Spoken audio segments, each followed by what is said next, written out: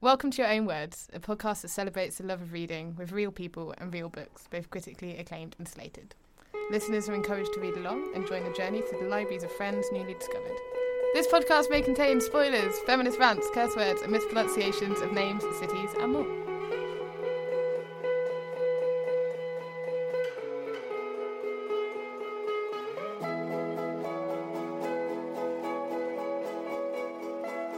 Hello. Hi, back. Hi. Happy Episode 3 of season 2. Cool. That's it. That was good. That's that was the new theme song. Episode 3. Yeah. It's not very good. I've forgotten it already. Okay, cool. How are you? How am I today? I am good. I am about to move. By the time this airs, I will have moved. So hopefully I will be in a much better How was the state. move? The move was great. Yeah. It was really just It's about seamless. envisaging and stepping into I'm your manifesting future self, it now right? Cool. to be a just seamless, Yeah, stress-free, went really well. cash move. Awesome. Just like, I'm so happy for yeah, you. I'm really happy for me too. Cool. Welcome to your new home, future Allison. No, this just got weird. Just? Nah, it's been weird for a while. I can't speak. I'm very tired. Yeah, well, that's it's lucky that our amazing guest I today brought you have the largest coffee I've ever seen. All of the coffee because I should have been allowed coffee this morning, but someone told me not to. I told you our amazingly generous, lovely guest had insisted on bringing you coffee and thus not to. I had a coffee this morning. You told me I wasn't allowed to have coffee, and you had coffee. I mean, I just told you not to Dude. over-caffeinate, I think. Ugh. You You said don't caffeinate. I remember all words around caffeination. You said don't caffeinate, and as you know, I do what you say. So you do. I really should. I'm very stuck to the rules there. Oh, God. And there you are, swanning about having coffee. Wow, I feel like very hard to trust. listeners you are right going to begin to think that I like keep you in a cage / It's dark more of a podcast studio bunker. and don't allow you any autonomy.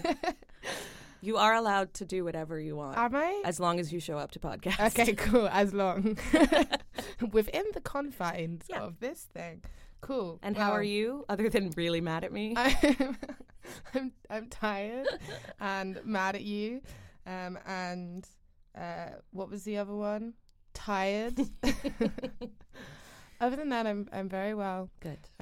Yeah, I'm very excited about the Irish election today, which by the time this comes out will be old news. And what happened? Oh, wow. Let's manifest. Sinn Féin won a majority, which is crazy because they didn't even run enough candidates to win a majority. Wow. It's all, the future is mad, people. Yeah. Crazy. My granny's very excited about it. Oh, bless. I do want to touch on one thing that we spoke about in episode 1. And now this is episode 3. Queenie is awesome. Thank Dear you. listeners, Queenie. would Queenie. anyone like to choose Please. Queenie as a book that really impacted them? Please come and talk to us about this book because it's impacted us. Yeah. And we need someone else to be impacted so we can impact together. I love this book. Yeah. Worst case scenario, if you don't choose it, maybe we can do We'll just do it anyway. We'll do like a We'll little just- bonus we'll episode just do for a bonus. patrons only. Yeah. Woo! I love that book So so good. much. I'm so glad that you love it. Walked by Foyles on the way here, and there's a massive Queenie like full window display, and I like Yeah. took a picture and sent it to Beck and was like, "There's our girl." Lots. Yeah. So much love for So white. Candice Carty-Williams. Yeah, I got amazing. that right. You did. Cool. Whew. I love her. I love She's- it. I'm yeah. like so Can you close to come on the finishing it. podcast? Yeah. Hey, Candice. I know you're just in Brixton. It's not that far. And also the gentrification down there is insane. Yeah. I totally agree with that. Yeah. Sorry. Anyway. That's a different book for a different time. yeah. So please Yeah. somebody choose that one. Otherwise. That's definitely, it's going to be hard to beat that as one of my favourite books of the year. Mm. It's a joy. It is a joy to read, people. I recommend it. All right. Shall we get into today's Should we episode? Actually Let's talk about the dive in. book that we're... Let's dive in. Oh, you didn't. To- She did. to- She did. Yeah. Mm-hmm. You'll see why that's a pun Yeah. in a moment. Well done. thank I you. know that you feel proud of that. Puns, I think segues. other people should as well. It's kind of my thing.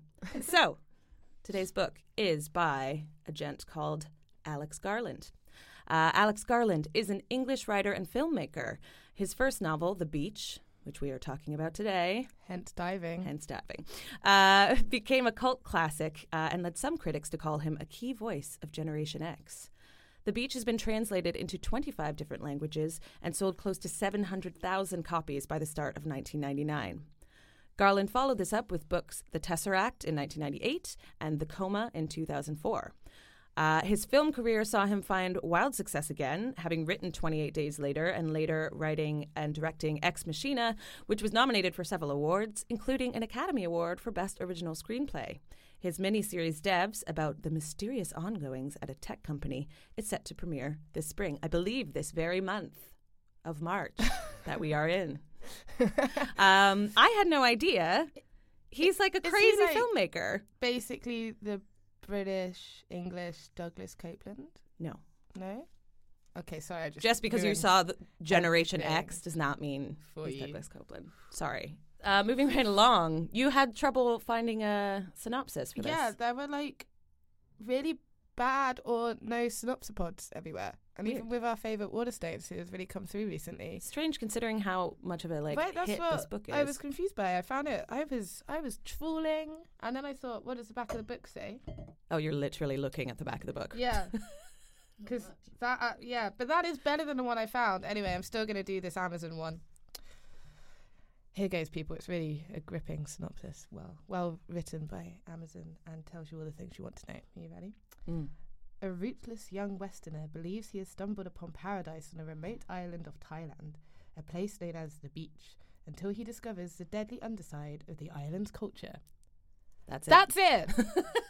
That is the best synopsis I could find for this book. That is it. It's a cliffhanger. It's one sentence.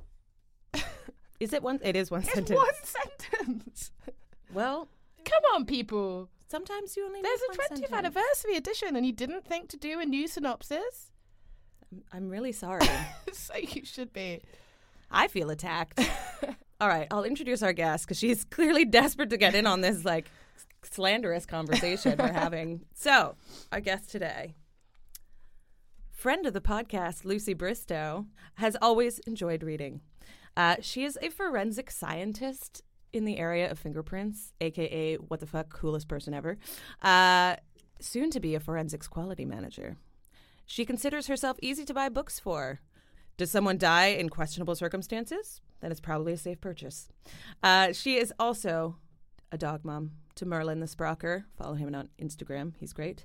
And a paid-up member of the Bowie My Dog Appreciation Society. Thank you for putting that in, Lucy. That's a little bit of a suck up to me, and I appreciate it. That's why I kept it in. My cats are also awesome, just saying. Caspian Alina, shout out, love you. Okay. All pets are great. Please join their teams. Okay. Lucy, welcome. Hi. So tell us all about cadavers. No. That's a different podcast. That's a different podcast, and I have stories. Not for now.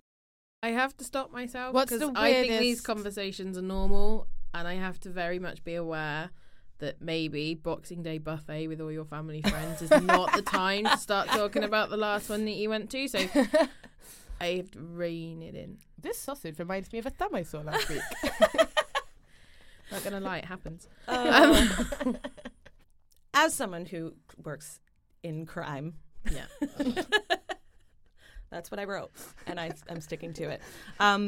Obviously, you mentioned in your bio that you do love a good murder mystery kind of book. Yeah. Do you find yourself judging the way it's written, or looking for holes in the way they describe the forensic process? Not so much with books. I'm much more tolerant with books. I used to have to go and watch CSI in a room by myself, or get told to, if I was going to watch it silently. That still very much happens with Silent Witness. I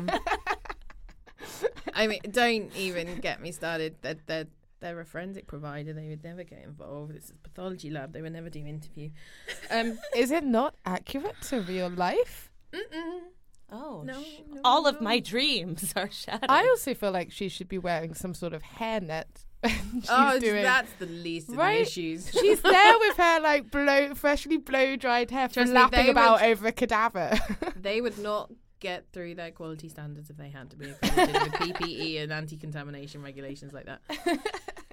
Oh yeah, you're about to be a quality manager, so you're just watching it like, no. So it's the wrong first on people, so many angles. First people you're taking down is Silent Witness. Yeah. You're going into the BBC and you're like, you know what, BBC, whilst you're cutting all news programmes ever, do you know what might save you some money? Because this does not hit quality standards. Send UCAS in there. Into the regulator. So overall, books you'll forgive. Books I'm way more tolerant of. I love that you haven't chosen a true crime novel either. Yeah. No. Why not? Is it because this was going to happen if you had? And you were like, better shut that down? To be honest, true crime books, not so much of a reader of. Because you have it in real life. No. See, everyone says, is it because of that? No. I'm just not a huge non-fiction as a rule. Mm-hmm. I mean, Bad Blood. So good. Whoa. Yeah. Completely different kettle of fish. But no, non-fiction as a rule is not my genre. Books where people die, generally, and case in point. Yeah. Is my thing. Okay. My friends all joke that it's just all crime all the time. So to be fair. Did you get into being around dead people because you liked books where there were dead people? Okay. Oh yeah, what was never which actually came spent first? that much time around dead people. I would just like to say. I haven't either, have you? No time at all. I was not a scenes of crime investigator. I was a fingerprint officer, so I did fingerprint comparisons first. My degree was in scenes of crime. Moved to my police force as fingerprint officer, trainee, 9 years there, and then into the fingerprint development lab, where I got to splash around with chemicals and make fingerprints appear from nowhere, which is like magic. So that, satisfied the Harry Potter urges that I had. Magic potions, fingerprints appear.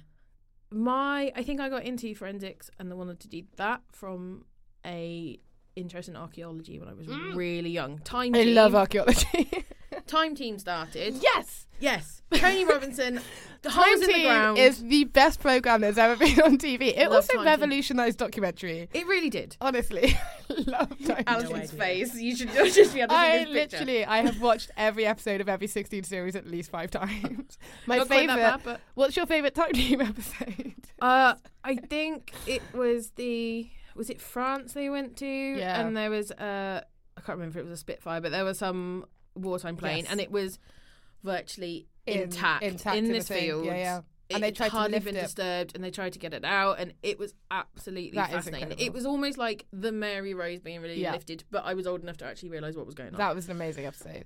I mean, it does sound very interesting, but I have no idea what you're talking about right now. It's a documentary from the 90s. It was like the first...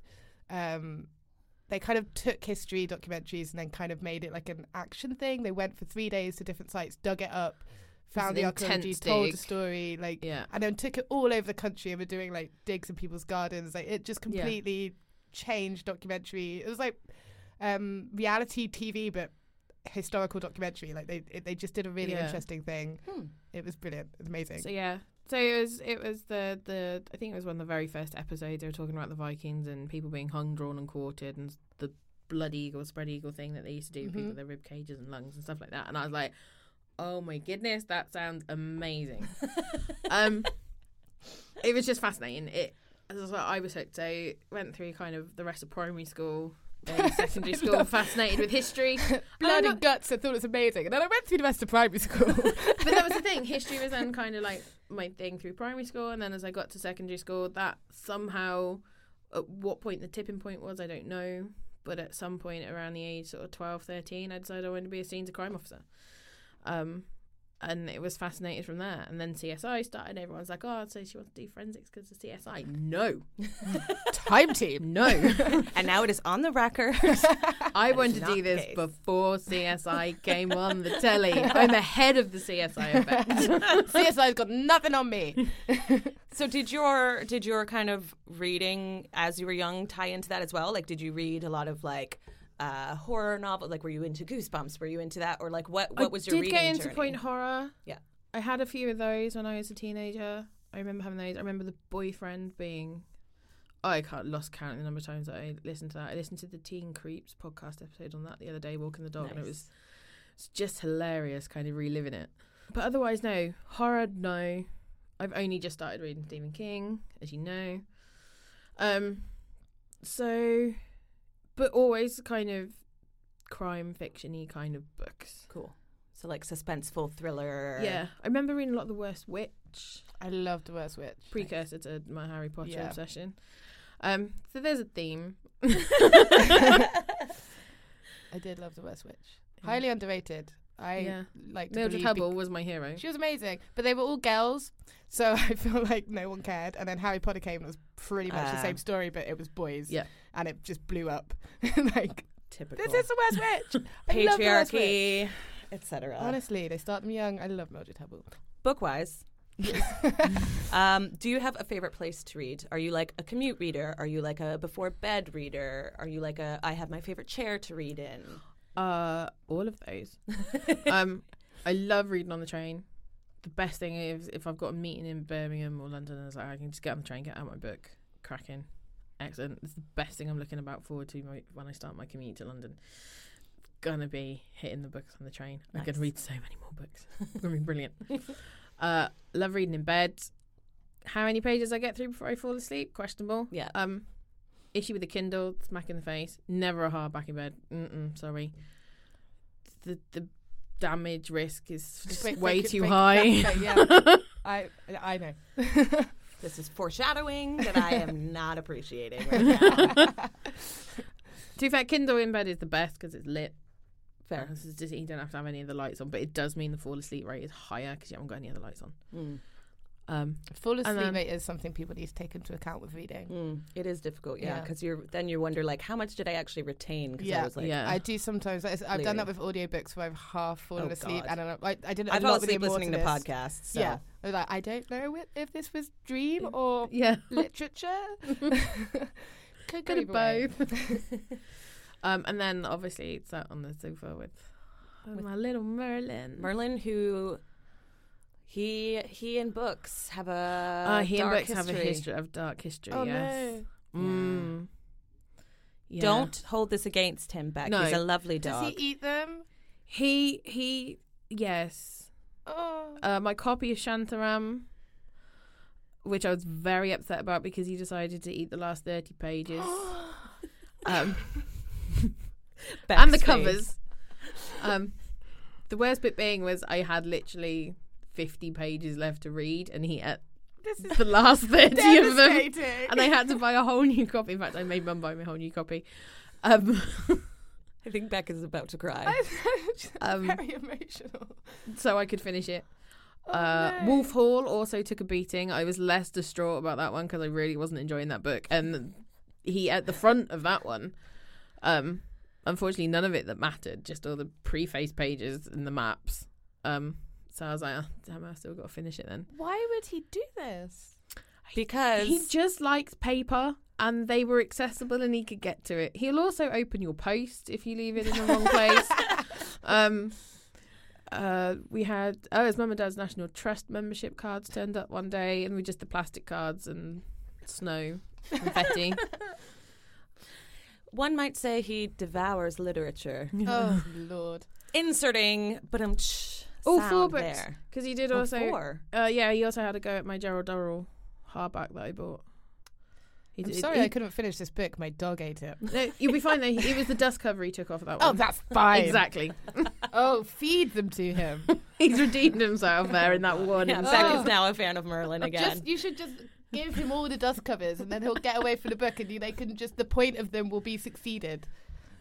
All right. Speaking of dust covers, let's just get to it. Beck, you can ask. What is your question. favourite place to read? That's wrong, isn't it? Just ask the question. Do you want to know? I feel like you don't want to know. I feel like I do know, but I forget. I literally forget. Which team? Are you on the correct team paper? Leading the witness. Your Majesty. Team paper or team plinth? Are you a hardback or a paperback? Oh, I'm sorry, Alison. I know this is really hard, and it took me. I can't. I'm gonna have to confess it's paper. You're the correct answer. Although I am also in that big weird camp, which I know Beck is not a huge fan of, which is Team Kindle. That's fine. And to answer your question from one of your earlier episodes, does a Kindle survive a dip in a bath? Yes, mine survived a dip in a swimming pool in Bali. Well, Wow. Okay. Just before the flight home. So he said I didn't read, just in case it shorted out or something on the flight. On the plane. But yeah, plane falls out of sky due to Kindle. Yeah. So no, they do. They're quite get it out quick enough. That's interesting. Let it drain in that nice Indonesian sun. I can get my head around a Kindle for like reading in a bath or reading like when that kind of thing. I can get my head around that for a specific space. Reading in a bath. You want to bring the electronic device? Sorry, you can get waterproof one now. I think they obviously Just heard like, my incident. Like the have one to hold thing. Like right. It's easier no to hold. pages. No pages to turn it's with just wet fingers. I can get the specific thing of that. It's easier to use. I mean, I read Brightside on my phone. Like, I'm not against it. I read Super Crash on my phone. Did you? Yeah. A graphic novel? Oh, no, Yeah. I couldn't do it on my phone. Yeah. Oh, no. Yeah. I don't. I had a Kindle once. Sorry, Dad. Bought it for me as a gift, and I was like, this is great.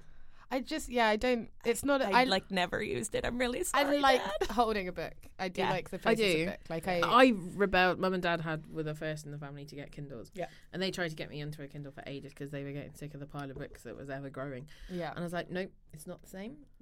I want to turn pages and Yes. have a book. I and do feel like physical book. And I rebelled against it for ages. And then I moved out and I was running out of space in my rented room for books. And I was like, okay, can you get me a Kindle for Christmas, please?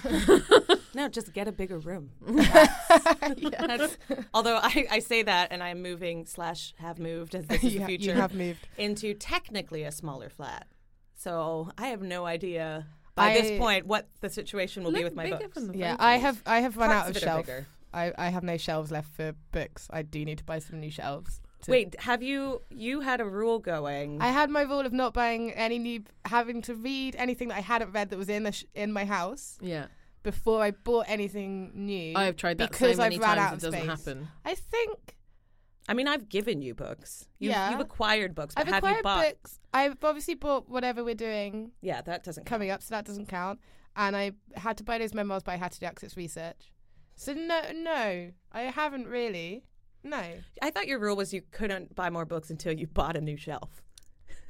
I will soon be buying a new shelf. Thank you for putting my shelves up, Mike. Thanks, Mike. He doesn't know he's doing this. We're not talking at the moment, so this will be interesting. Put up my shelves. Get out of my house. That's a whole other story.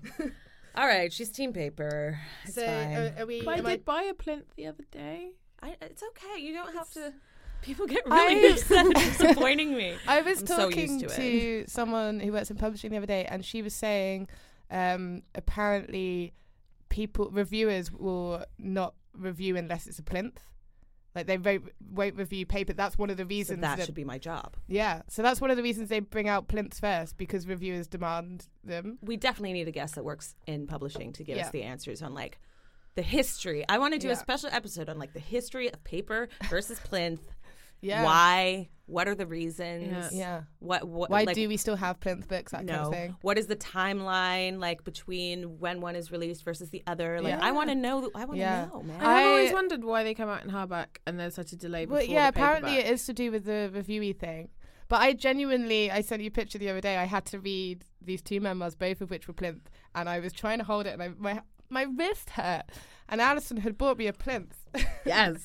To use, and I legitimately used it. I put the book on it, and I was sat back. I was just like turning the pages. It was really enjoyable. It was great. It's literally like a wrought iron cookbook holder. Yes, you sent me pictures. Oh yeah, I did it. Yeah, it's great. It's the perfect present. I used it, and it was a much more enjoyable read. My hands didn't hurt. I was relaxed. I have to work on the height balancing because my neck got a little strained at one point, but I legitimately held up my hardback with a plinth. I need to get myself one. You can just sit back and like get a stick, like a long cigarello thing.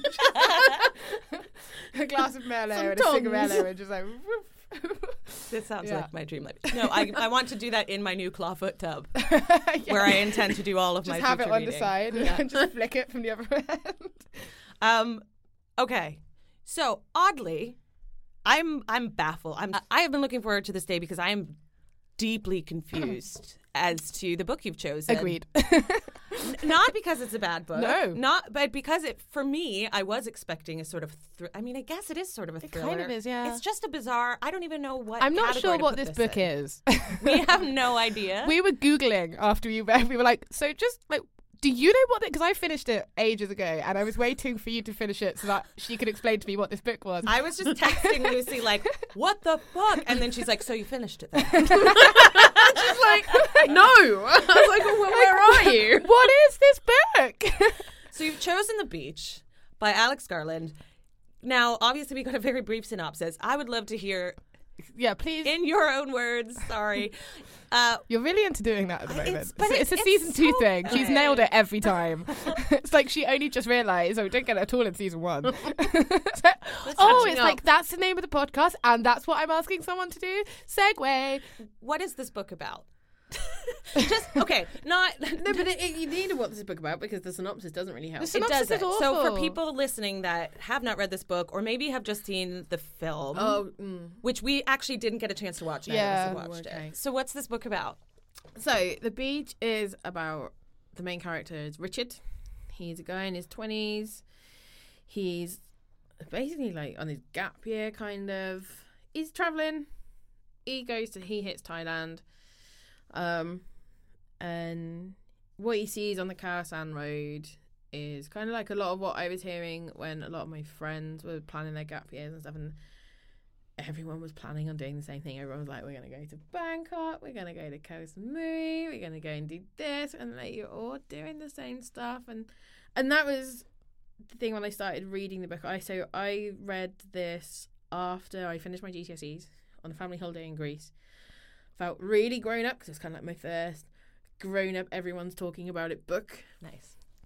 And it was starting to think, we just finished our GCSEs, so everyone's talking about what they're going to do for their A-levels and planning, they're going to start getting jobs, saving for their gap year. And the main thing that struck me from that is the main message that comes from the book is everyone goes travelling wanting to do something different and everyone does the same thing. Mm-hmm. And that kind of really struck me. I've been quite fortunate in... When I was little, we had friends with a house in France. So when I went over to France, it was in rural Normandy. Mm-hmm. So it wasn't in all the tourist places. It wasn't a heavy tourist area. So it was proper France. And we went down to the south of France and hired places and stuff with our friends. And they were really good at French and things like that. And when we went to Greece, Mum and Dad are quite... They're not stupidly well-travelled or anything like that. But when they go abroad, they don't want to go to pubs and bars where they hear English. They want to go and have... the local food and the local atmosphere. So it related to how I was used to being abroad, which is I don't want to go to Thailand and do the thing that hang out with a bunch of white English people who are 19 doing the same thing. I say that my first ever KFC was in Beijing, but that's another story. To be fair, that is kind of a weird place to have your first ever KFC. Like, that's not the norm. So you still win that. Wow. Most people are like the local shopping arcade on a Saturday when mums drop them off at 12 and they'll pick them up at 3. And you have a KFC or a McDonald's. But no, Beijing.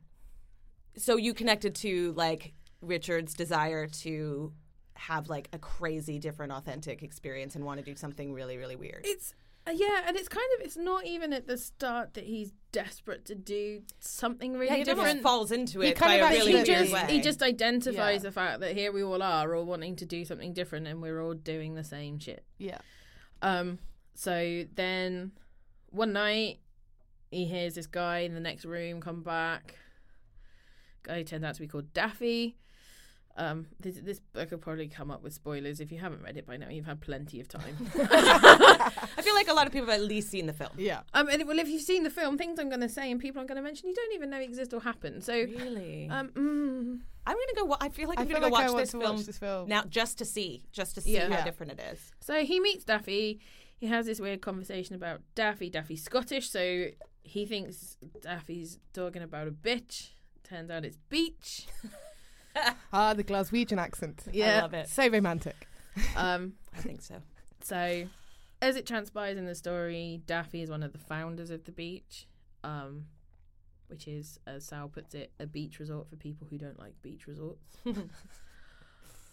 And Daffy leaves and is upset because more people are starting to turn up. Some people are finding the beach by themselves, or they're bringing people back when they go and hit the mainland to restock supplies. And he just starts getting disillusioned by the fact that that's happening, and that's part of the reason why he leaves, and he ends up killing himself. Before he's killed himself, he's left a map for Richard on how to find the beach. Daffy kind of becomes this self-fulfilling prophecy as well, in that you can't keep anything secret. Someone's always going to find it. And, you know, he says there's cancer in the corals, but he's kind of part of that. So he meets up with 2 other travellers, just randomly tells them about it. They decide to make a break for it all together, Francois and Etienne. Yeah. So that's how it goes. And he starts to become disillusioned with life on the beach once they get there. They make it, they get there. Edith starts to become a bit disillusioned on how things are run, and it's the leader kind of has a protect at any risks cost. You know, anything goes. What you learn about the beach is that it's shared with some Thai pot farmers. So they're kind of Thai pot farmers. They're cool with them being there. They come to an ceramic agreement. Kind. No. Oh, pottery. A pottery farm. Oh, don't you get me started on pottery throwdown. So the farmers are cool with them being there as long as they don't bring any more people. Richard, when they're just before they leave for the beach, meets 2 American travellers called Zeph and Sammy. And I, being the person that I am, kind of risk averse, get where he's coming from with this. He suddenly realises they're going off into the middle of this park where apparently no one knows where they are. They don't even know if this place actually exists. They might not even make it because they know they're going to have to swim. So it's just kind of a last ditch. Yeah. We want someone to know where I'm going just in case. Yeah. So he just leaves them a rough copy of the map and was like, if we're not back in 3 days, you know we've made it. And that's that. So he's also passed on the map. Yeah. And now this is kind of looming overhead for the rest of the story. And then that becomes a bigger and bigger issue in the story as it goes on. And then it all culminates in madness. What? I don't even know what it culminates in. It's literally one of those books. So like one of the things I really, really enjoyed about this book was the readability. Like it's broken up into these like lovely little vignettes, and like it bobs along. Oh my goodness, it's so easy to read. Like I really, really, really loved the way that it's structured. So it's like a few pages. It's one of those things where, you know, I don't know if you're this type of reader, but it's very like, oh, I'll just read till the next part, and then it's so short. You're like, oh, and I'll do another one. So you just whip through it. But it was just like plodding along. I was kind of like for a while, like what's going to happen? Like something surely will happen. They're doing some fishing. There's rice, there's fishing, there's like some vague sexual tension between 2 characters. There's some football. There's a bit of football. There's a Game Boy. There's a Game Boy. It is very 90s. It's so 90s. This is, if ever there was a book about 90s white people, this is it. But it's all kind of plodding along. And like Beck warned me because she'd read it long before I did. She's like, oh, just wait. And it's one of those books suddenly in the last, 150 pages, you're like, what the hell just happened? Yeah. And I still don't know. I'm still so baffled. There's some shitting. Oh, there's so much shitting. There's so much the other part. She's like, what part are you at? I'm like, everyone just shit themselves. I can't wait for that part of the film. It literally along. That doesn't feature. Oh, thank God. They probably were just like, how some things people can't watch. But it does, like, it bobs along and nothing's really happening. It's just like, they're just sort of plodding around this beach. And then there's a lot of shitting and then it goes insane. And you're just like, what? Like, never. There's a bit of a gap between the poo and the insanity. Things settle back down. Things go. I mean, there's a lot of passive aggression in that period. Between what's his face, Bugs, Quack. Not Quack. He's dead. There's rifts. There's rifts between the fractures. People. The fractures are there. Yeah. To be fair, Richard at the shilling point is an obnoxious dickhead. Oh, isn't he? Honestly, he I was definitely on Bugs' team at that point. I wasn't on either of their team. I found it like I don't like Bugs either. I feel like Richard is not a super likable character. Like he's very self-involved. Yeah. He's not very nice. He's not very nice. You love him, though. No, I don't love him, and that's okay. No, this is a safe space. I don't love him because there are times he's just an idiot. Oh my God, he's an idiot.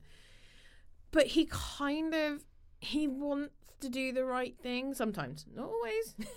The bugs incident. But there are times he wants to do the right thing, like the leaving the map for Zeph and Sammy, and then realising the implications of that. And he's like, I've got to fix this, which is where he really starts coming out of his tree. I think he's like, I think he's a bit held back by his arrogance, because there's times when he does go to do the right thing. Yeah. Like when he goes looking for the other Swede, like he's the only one that does it. Yeah. But he kind of also is doing it in such an arrogant way that like, you're like, I'm going to be the hero. It's a bit like, I can see that you're doing the right thing. He's like a lot of 25-year-old guys I knew. Yeah. That are just like, I'm this really nice guy, but I can't let anyone know I killed a shark. Yeah, right. And then I'm going to tell you the story about how I killed the shark for hours and hours and hours. Yeah. I plunged into his mouth face and just. It is a bizarre book. It is and that's why, because normally we've the guests that we've had on the podcast and the books that we've read, there's like kind of an obvious, like there's like a moral thread that's really heartwarming or whatever. This one doesn't have that, which is why I was really curious. Although that bizarre Goodreads review where that guy was like, it's about maternalization and globalism and the fractures of stuff. I was like, dude, you have had way too much weed if you think that is what this book is about. Maybe he went to the pot farm. Well, this is the thing. I've been messaging Alison since I agreed to do the podcast and told her what the book was going to be. Yeah. I've been freaking out about doing the book because all the books that have gone before, she keeps going back. Like, you listen to Grinny, right? I love Grinny. But even that had like clever stuff. They're like what I call intelligent books. They've got this like serious stuff, and I'm like, this is pulp fiction. This is airport literature, which is my bad. I am a genre junkie. I read what I read. Someone dies and it's a crime. I'm your girl. You know, occasionally when I get to the airport, I will break out into something a little bit different. But generally not very far. As is the case in point, people die. Yeah. Still. Yeah. I just didn't know that at the time. Yeah. It was a lucky reward. Yes, there is a death. Joy is me. So, and that's the thing. It's not got some great big serious message. It's an entertaining book, but it's funny what you take out of it. Yeah. So I really liked the bit. There's a bit in it when Richard talks about travel and how it's just an escape for him. And his first breakup, he just booked a flight, got on a plane, and that was when he fell in love with travel. There was something about how he talked about Asia and that made me want to go. Not go how everyone else goes, but just made me want to go there. So when I had the opportunity to go to... So not long after I read that, we had the opportunity to go to China with school for 3 weeks. And then Mandarin for 3 weeks in Beijing. So that kind of started the Asia. Then I had the opportunity to go to Nepal and to go on a trip to Nepal. And this is where I became a bit of a travel snob. Because when we went to Nepal, we were staying in an eco resort, sort of eco-tourism resort. But we were doing community work, so we were in the foothills of the Himalayas. And we were doing community work, so we were spending a lot of time with the local people and really seeing. So we had fleeting days in Kathmandu, and then we were out and seeing what it was really like out there, not on the base camp trail, not on any of the trekking trails or anything like that. And I was like, I like this. This is how I want to travel. I don't want to be surrounded by loads of people. This is what I like, getting out there. So I became... It was a bit of a travel snob, really, in that I just want to get out and be where the local people are when I do stuff. Yeah, if I can. More authentic experience, like you want to. It's just that's where the culture. Place. I just find that's where the culture really is. You're not getting this kind of pseudo tourist impression of what the culture is. Yeah. It's where you really get what they're like in their hospitality and their care. I mean, we trekked up to this spring. Because we were trying to bring a pipe from this spring down to the school so they had fresh drinking water at the school. And honestly, this trek, and I was fitter then than I was now, and that trek up that mountain nearly killed me. I didn't think I was going to get there at one point. I was like, I'm just going to sit here in the shade. I've got water. You guys carry on, pick me up on the way back.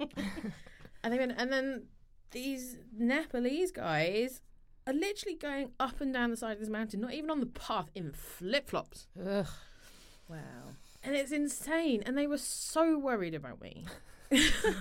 But they were so caring. They went scampering off down the mountainside ahead of me with a machete and came back with a stick that they'd gone to find the right sort of stick to help me get back down. That's so nice. It was the most.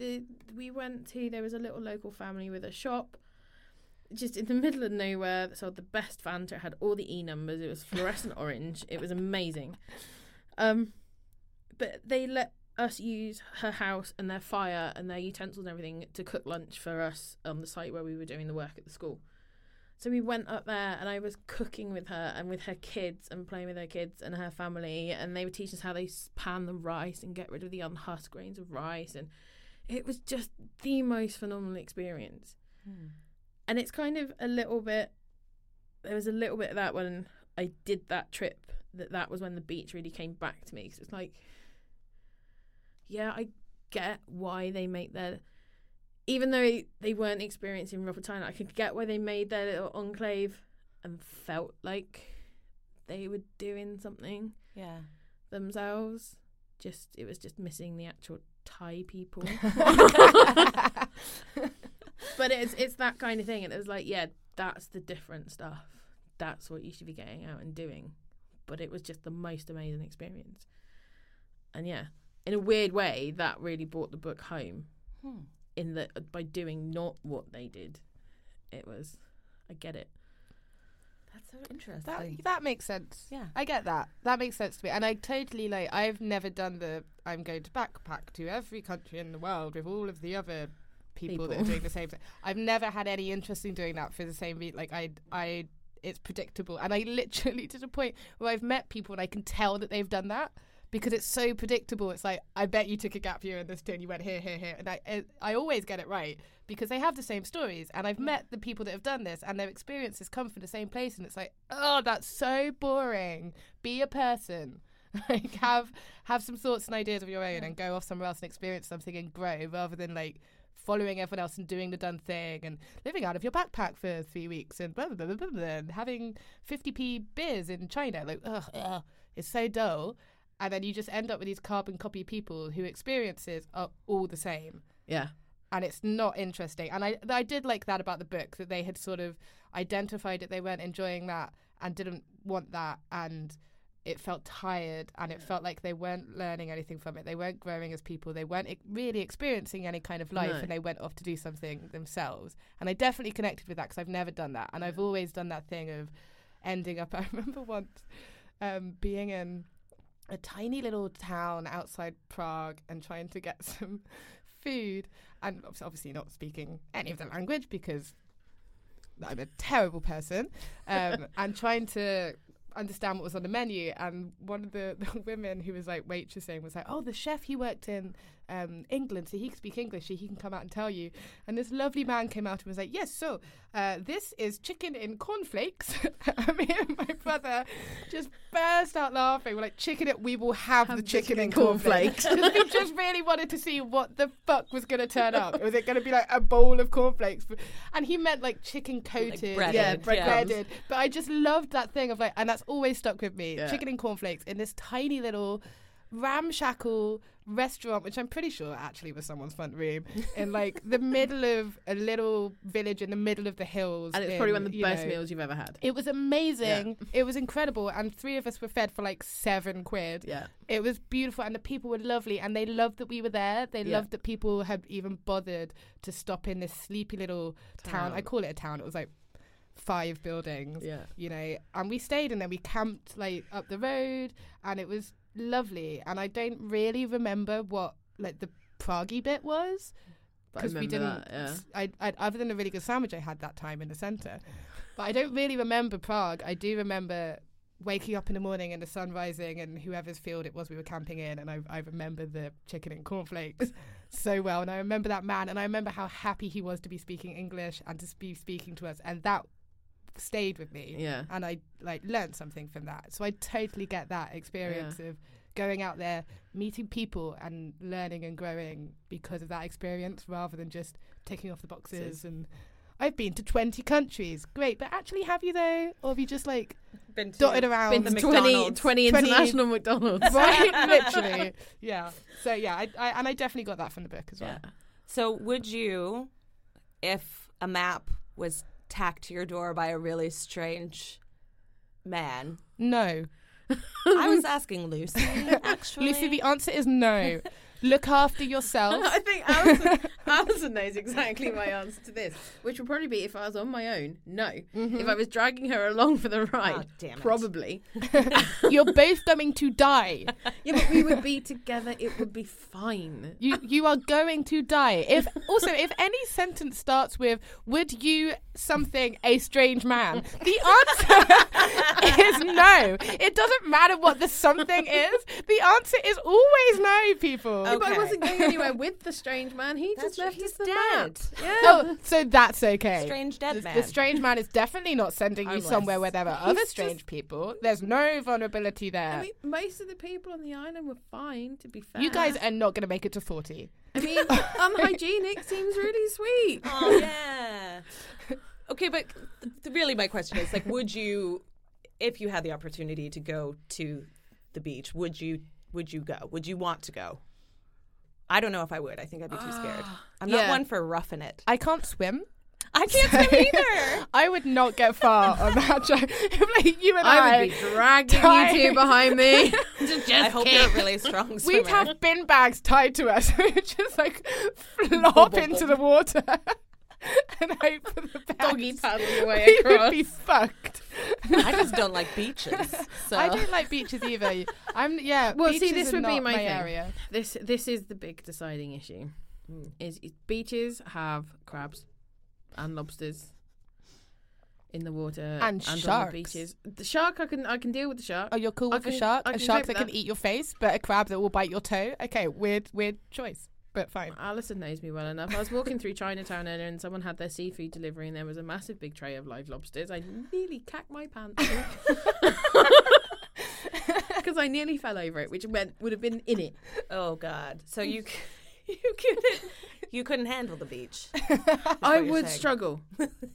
You wouldn't be on the fishing team. Maybe the gardening team. Oh, yeah, the carpentry team. No, we're no good with tools, really. Okay. And I wouldn't want to work with bugs. He sounds like maybe the question is, could the beach handle you? Because if you're just sat there on a Game Boy, you're not really contributing to the community. See, Jed is the character I probably identify with most. I liked Jed. He seemed like an actual good guy. Yep. I'm one of these people. Yeah. I'm kind of quite independent. I don't always just run with the crowds. Going off to uni, my friends were looking at it going, like, well, I'm going here and you're going there and it was fine, we can meet up. I went 3 hours up north to Middlesbrough. I knew no one, was nowhere near anyone. I'm going to go in the opposite direction to all of you. Yeah, laters. Nice knowing you. It's been great. Yeah. Meet you on the beach. Or not. But that's the thing. So being around lots of people like that, all that sort of time, I would be like, I would be happy. I agree entirely. That I would be off up. Yeah. The effort to get up there seems like a lot, but I would be up and away and having some time to myself. Yeah. That would definitely be one of my main issues. I do like being on my own, and the idea that I would be around people 24 hours and I couldn't get away. I would need a tent. Sleeping in that long house with everyone, you know there's someone that's going to snore and you're going to want to kill him. Yeah. I would struggle to be around people that much, and for there to be no out. Like, you know, it's not like I can hop on a boat and go and have a day to myself. I would not. I would get really claustrophobic in that sort of scenario. Yeah. I'd love to go, and it's a nice beach resort. A couple of weeks, time out, away from no one. Wicked. Bye. I'll see you in a year. I'm done. It's been great. I've had my time. Yeah, you're all annoying me now. I'll see you in 12 months. Yeah. I'm not a people person. And also my cat would not do well on a beach. Oh no. Luna would probably be fine. They might have a lot of fun. It's like one giant litter box. Yeah. Shells to play with. I'm just trying to think of where to go from here. Somewhere alone, I think, is the answer to that. We've been together too long now. And that's my biggest issue that I have with the movie. Jed is a really key character. I think, in the book. Yeah, totally. Because he finds the beach all by himself. He hasn't been brought there by anyone else. He is a complete rank outsider and is treated as such. Yeah. But he is one of the most caring and compassionate people on there. He's not ruthless. He's not completely oblivious to the outside world and the fact that they may have to return or they have to interact with it. He's not in the little beach bubble that the rest of them are in. And I find him in the book incredibly crucial to a lot of those key events that happen. And in the film, he doesn't exist. He's just erased. Really? Wow. Really. And different characters kind of take the key role in certain different scenarios.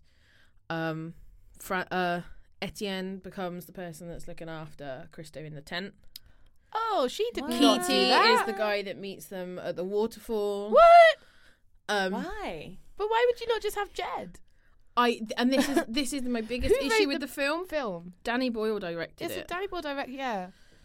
I don't know who did the screenplay, but that has always been my biggest issue, is that Jed is just erased. He's like, completely. For me, was completely the linchpin of, like, he was the He's character. An anchor. He's absolutely, and I liked him. Like, he was the one character that I quite like you. I think you're a decent person. Yeah. I think you're treated awfully, and it makes me hate everyone else. But when he's looking after Christo, it's like, you're going a bit mad, but you're doing it out of care. Like, and you are a genuine person. And he tempers Richard a lot. A lot. Why on earth would you get rid of, like, the... We demand answers. Yeah. Danny Boyle, if you're there, please. Definitely. And we do apologise, Alex Garland, if you were involved in the screenplay at all at any point in that. I love your book, but if you were involved in the screenplay for the film, I need answers. I feel like if you wrote the book, then you would know that Jed was important, and you probably wouldn't get rid of him in the film. Well, I would have hoped But if you not. did, you have a lot to answer. We need to please explain that one. Yeah. We'll reach out. Tilda Swinton is the only redeeming factor of that film. Tilda Swinton really helped me with this book, because halfway through, someone said to me, Tilda Swinton plays Sal, and then the rest of the time I read it, I was picturing Sal as Tilda Swinton. And when I watched the film after I'd read the book, it was just the most perfect casting for Sal. It was how I pictured her in my head all along. That sort of calm, authoritative, upright posture and presence that Tilda has. And I could exactly see that. How I had pictured Sal in the book. So that was the one thing about the film that Beck told me that when I was just starting to read it, or just before I started reading it. So I was like, Tilda Swinton, goddess of life, can do no wrong. Now I'm picturing this, and so I loved Sal immediately, because it's like, oh yes, it's Tilda. She's and even here. like the way like she would say things, I would imagine Tilda Swinton in that really like calm but authoritative, and I really changed how I connected with that character as well. I still don't like Sal as a character, though. I didn't like her, but I understood her more when I knew she was Tilda. Yeah. Thank you, Tilda Swinton. Thank you, Tilda Swinton. Shout out. You're a goddess. If you're here, then we love you. She is. We love you. Also, come on the podcast. Yeah, please do. Dream guest. You have amazing hair. What else do I love about her? Everything. Everything. This has now become the Tilda Swinton Appreciation Podcast. Woo! I've listened to that too. Yeah. So all this said, Lucy, who would you recommend this book to, and why? Anyone who's thinking of having a gap year, I think. No, genuinely. Yeah, that's good. I think it's really important when you're having a gap year. I know a lot of people who've had their gap year who kind of feel they wasted it. Yeah. Because they just went and did stuff and didn't really get anything out of it. I think a lot can be said for having your gap year when you're a bit older. Mm-hmm. I'd still love to do a gap year, but I need a lot of money because I need to do it in some comfort. Yeah. I've seen some of the hostels. I am too old. I've for a heard hostel. stories of hostel, backpacking hostel. I couldn't cope with that shit. Yeah. I'd have to, if it's hostels, at least have a private room. Yeah. Mm-hmm. So yeah, anyone thinking of doing having a gap year, I think anyone read it. I think anyone can read it. It's just a really easy book, and if you like a book with a what the hell ending, this is definitely the book. Because this is that book. Don't see it coming. Even reading it again now, and I've read it so many times, I've had a really big gap between reading it and then rereading it for this podcast, and I know what's coming, and I know the point that it's coming, and I was reading it again. It still hits you like a lorry at the side of the head. It's just like, Oh, I'd forgotten it didn't ramp. It doesn't ramp up. It just hits. Yeah. It doesn't. There's no final warming. It's boom. There it is. Yeah. And it hits and it hits and it hits. Yeah. And you're like, what? What is happening? It just gets crazier and crazier and crazier. I would say the ending is a lot less violent in the film. Interesting. Yeah, I'm curious to watch the film just to see now. Do they just do it with a post-it note, like lads, just enough? Yeah, you've been told. I mean, there are guns. It's they don't have quite the same tripped out ending, so it's a lot less violent. They change. It's that I like how they changed it. Okay. So they didn't have the big. At the end of the book, in this part, the reason it gets so violent is because in their attempt to escape and get away from the beach without being noticed, they put a load of weed in the food that's being cooked. So everyone's tripping out. Only they're all tripping out a lot harder than they expect. So then when the bad stuff starts, they all go... It's fucking mental. It's just like then one big trip, whether you're high or not. And it all gets just super crazy and messy and weird. And they flip it around in the movie to just how far Sal will go to protect the beach. Mm. And then when people see what Richard and the other guys have known for a while, which is why they're thinking of they need to get away, when everyone else sees one way or the other, they know it's the end. Mm. If whether she does or she doesn't, it's the end of the beach. Yeah. If she does it, they see what she's capable of. They want out. If she doesn't, they know it's ruined because more people are just going to keep coming. Yeah, it's lose-lose. And so that's quite a clever way of getting around. Sounds like a very happy ending. Do you want to take a moment to talk about your copy of the book? Which is one of the most depressing things I've ever seen in print. Yeah, we will put this on the socials. It's so on Instagram. Sad. So if you've ever loved the book, I have fond affection for that because that is my original copy. I treated myself to the 25th anniversary copy for this because I thought, to be honest, it was because I thought my original copy was in a lot worse shape than it actually was. But that is my original copy, and I know your guys' feeling on it, but that version will always hold a special place in my heart because I was in my I Love Leo phase as well at that point. Fair. That is completely fair. However. Just talk us through from front to back. Yeah. Okay.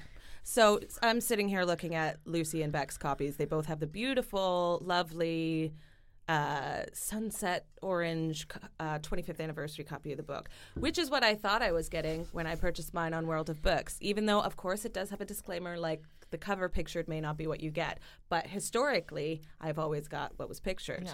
There has not been cause to doubt World of Books thus far. And I still love World of Books, but this, they really let me down. So what I got in the post was a bizarrely sized, very short, stout, squat paperback. That's airport size. Thank you. We were wondering what this was. It's airport. It's airport size. print. That's back pocket print. Yeah, you could. I mean, you'd have to have a quite spacious back pocket because it's quite hefty. But it has a silhouette.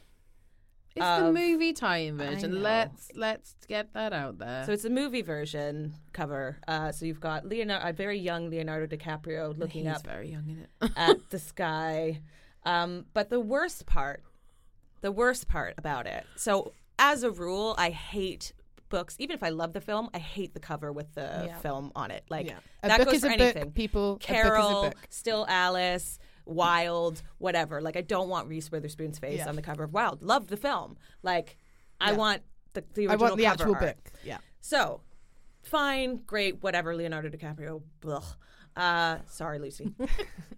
The worst part is that for some reason, as if it's an autobiography, which it's not, in the middle of the book, there is a small section, about 4 pages, of photo, poorly edited as well. Like, who put this together? It's like MS Paint. What is this? That's pictures Daffy. I knew it was Daffy. It is Daffy. Robert Carlyle, I'm sorry, is amazing as Daffy. It's a short but wonderful.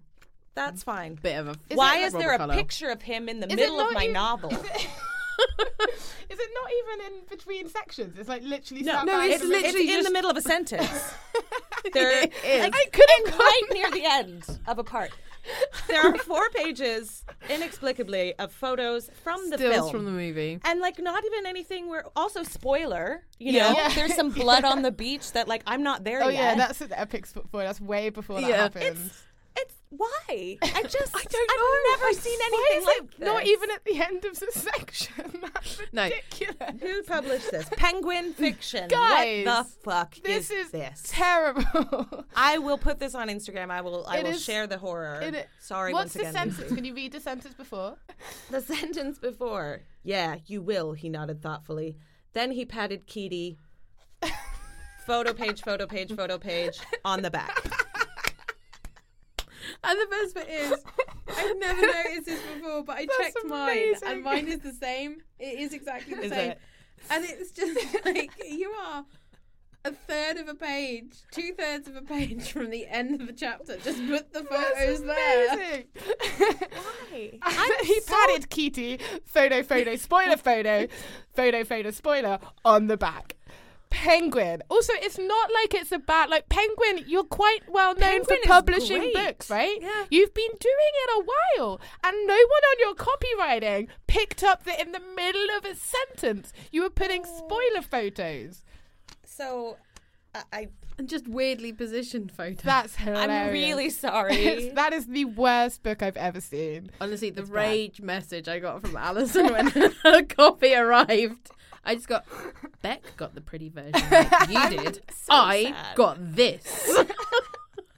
I'm sorry. And normally, I like to keep... That's going to a charity. This is going away. Right. I like to keep the copies of all the books that we've done on the podcast, but I'm not keeping this one. You can have my pretty one. I'm not with taking your pretty one. I will buy myself. I literally almost went, just because I started reading this, I was embarrassed to read it on the train. I almost went to Foyles and bought one, because I'm like, I'm reading a Leonardo DiCaprio book. I'm 33 years old. What is this? Did you put it in another dust cover? I wanted to put it in a dust cover. There's a use for your dust covers to hide the fact that you're reading Twilight and or Leonardo DiCaprio fan fiction on the train. It's like the way the Kindle sales went up when 50 Shades of Grey came out.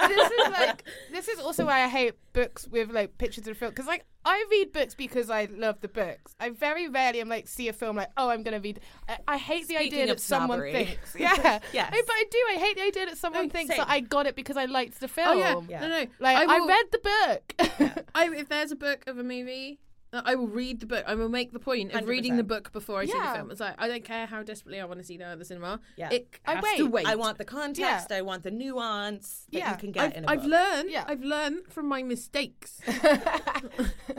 I mean, I read this before I saw the film. I know. But it's never left me. I can normally chill at the difference between a movie and a book. Yeah. It's got to be different. It's fine. Like the Harry Potter ones, I know it really upsets a lot of people, but I'm like, the films are the films. They're their own thing. The books are the books. They're fine. Yeah. The travesty Do you know what of the movie, I can never, ever forgive. I feel the same. Now that we've gone completely off the fucking rails, which this episode seems to do a lot, but in a good way. I am very curious to see what quotes. Oh, yeah. Because I really actually did enjoy a lot of the prose in this book. I enjoyed Alex Garland as a storyteller. I would read his other 2 books.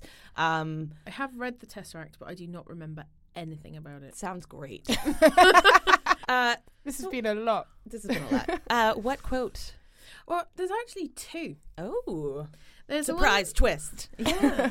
Well, there's the one that always stuck with me, which was the main one that stuck with me from when I first read it, which is around the time, so it's when Rich is talking about travel.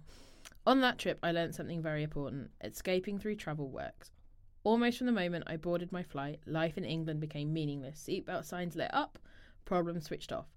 Broken armrests took precedence over broken hearts, and by the time the plane was airborne, I'd forgotten England even existed. Love that. That came back to me so hard when I went to Bali the first time, which was after a really difficult period in my life. So I had been suffering quite a lot with depression. I'd had quite a lot of stress in my previous job. And I started a new job, made this amazing friend at work, and just what turned into we were talking about doing this trip to Bali in like a couple of years, turned out to doing it then that summer. And it was just what I needed at that time. Relationships had come to an end, new job had started. It was this whole new chapter. And I remember sitting on the boat on the way over to the Gili Islands from Bali, and that quote came into my head. I was like, yeah, I have forgotten everything. All the drama that's been going on, it's all gone. So yeah, that is the main one that's always kind of stuck with me, just pops into my head randomly when I was traveling. Really, really love that.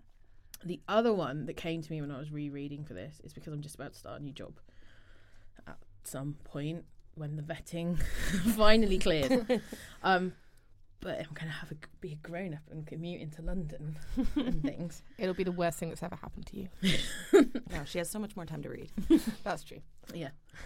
And it's Richard talking about when they get to the beach and sort of in the clearing. He's like, I did feel like the new boy at school. I scanned the clearing as if it were the playground on my first day's lunch break, wondering what divisions and hierarchies would have to be learnt and which of the 30 or so faces would end up being friends. So with that, Richard's missed the first few days on the beach. He kind of was a bit ill when they first arrived, and he's been kind of passed out for a day or so. So everyone else is kind of all settled in, and he's now like a day or two behind everyone. And it's kind of that thing. I have grown up in my police force. You know, I started there at 21, and it's the only place I've worked, like a proper job, doing different stuff. And now I'm moving to a different police force. It's a very different setup. I'm going from the largest non-metropolitan force in the country to a police force that runs a square mile of a massive city. So it's going to be so different. And I am going to be the new kid at school. And it's going to be really weird. And yeah, so when I was rereading that That's so awesome that you reread a book that meant so much to you in one specific way, and rereading it at a different time in your life, it can mean you can find something else that you didn't see before. This is why I always wish I reread more of the books that I love, because I don't often. There's a couple that I do. Same. And then there's others that I like look on the shelf and I know that's that thing as well. Like I know when I read this, it got me and I loved it, and I can remember little bits. But I can't remember those bits that got me. I just know that I loved it. And I can imagine if I reread it, I would get something so completely, especially ones that I read like 10 years ago, you know, because I'm a different person. I've had more experiences. My understanding of life is very, very different to what it was then.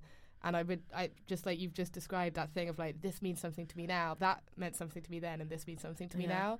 And I don't do that enough. I very rarely, because I want to read everything. So I'm like, I know. Why would I read something I've already read? And it was nice that the quote about the travel escape and the rest of it still struck such a poignant chord. You know, I read it at 16, not wanting to escape from anything, just think, that's nice. I like the idea of, you know, getting away from it all, you know, and travel being that. And it's like, yeah, it's nice when you go on holiday, isn't it? And you're away from home. And then to just be in that situation where it popped back into my head out of the middle of nowhere years and years after I'd last read it. It was nice. It was that thing, and I was like, I might have to reread that one day. And that was why it was the opportunity to reread it. So that was why I picked it, which I know has been confusing the hell out of Alison for the last few weeks. And now, now it makes complete sense, and now we love it even more. And this is why we do the podcast. Yeah, this is my favorite thing about it. Is like at the end you have a completely different perspective, completely different relationship to the book. Oh, it's so good. Yeah, because I've been passionate, and I was like, "Have you read it yet? What do you think?" Like, she's gonna hate it, and she's not gonna love it. And then just like, I like the book. I don't like the characters though, and I'm like, I reckon I can change your mind on one. Yeah. I agree with you on Jed. Like I genuinely really like Jed all the way through. He was like the one saving grace. So I was like, he's just a good guy, and I understand him. And all the others, I'm like, what the fuck? Who? What? I don't. What? Everyone else is the people that really annoy me when I travel. Yeah. Totally. I think that's probably it. Are the people that they're familiar characters. Yeah. Oh my god. They're all of the annoying things. Do something about different. People. Yeah. Thank you for choosing this book. Thank you for teaching us a different way to look at it as well, and like. And what it meant to you, it now means something different to me too. So that's what I love about this. Thank you for having me. Oh gosh, yeah, absolutely. if people want to like follow you on the interweb, do you have any like Twitters or socials you want to shout out? Merlin the Sprocker on Instagram. He's very cute. I haven't put anything up for him for ages, but the photos are there from when he's a puppy, and he's adorable. Follow her dog. Yeah. Anything else you want to say about Time Team or? Oy vey. Well, Lucy, you've been fantastic. Obviously, you and Beck have a lot to discuss, but I'm going to let our listeners off the hook now. Thank you for listening. If you want to be a guest, if you have a book, if you want to talk about Queenie, if you want to talk about Queenie, honestly, we would love I'm to talk about that. On the way home. Please do. But any book at all, as we've mentioned, we are like really, really looking for a diverse cast of characters in our reads this season. So get in touch, yowpod.com. You can apply to be a guest. Tell us about your book. We would love to hear from you. Follow us on Instagram at Yowpod, on Twitter at Yowpod, on Facebook at Yowpod. You can't really add on Facebook, but yeah. Okay. Join our Facebook group. Get in a discussion. Lucy's in there. Gail's in there. Hi, Gail. We haven't shouted her out in a while. She messaged me last night. I was like, Mom, I miss you. And she's like, I've almost just finished the podcast, and I'm going to write in the group soon. I was like, Mom, I just wanted to tell you I miss you. I wasn't chasing you up. She's like, I know, I'm just saying. Like, okay, Mom, I know you're still listening. It's fine. Because I'm like, get in the Facebook group, Mom. Everybody wants to know what Gail thinks. And of course, if you like what you're hearing, if you want to contribute financially, if you want to get some cool pin badges, bookmarks, bonus content, which Lucy is a patron, so she can attest to. Read our monthly reads. Book reads. Yeah. Book reads. I don't know. Blog. Just read Reviews. some stuff. Some random shit will go in there. Caspian and Luna find out which books match their coats. Yeah. Very, very intriguing stuff. You can find us patreon.com/Yowpod. We would love for you to jump in there and help us to keep creating content for you guys. So yeah, until next time. Bye. Bye. Happy reading? We still don't have a sign off. I like happy bye. Happy bye. Your Own Words is hosted by Alison Dunnings and Becky Graham. It is recorded in London at the Pitch Room in Runway East, Soho. Theme song by Natasha Pasternak. Read along with us at yowpod.com.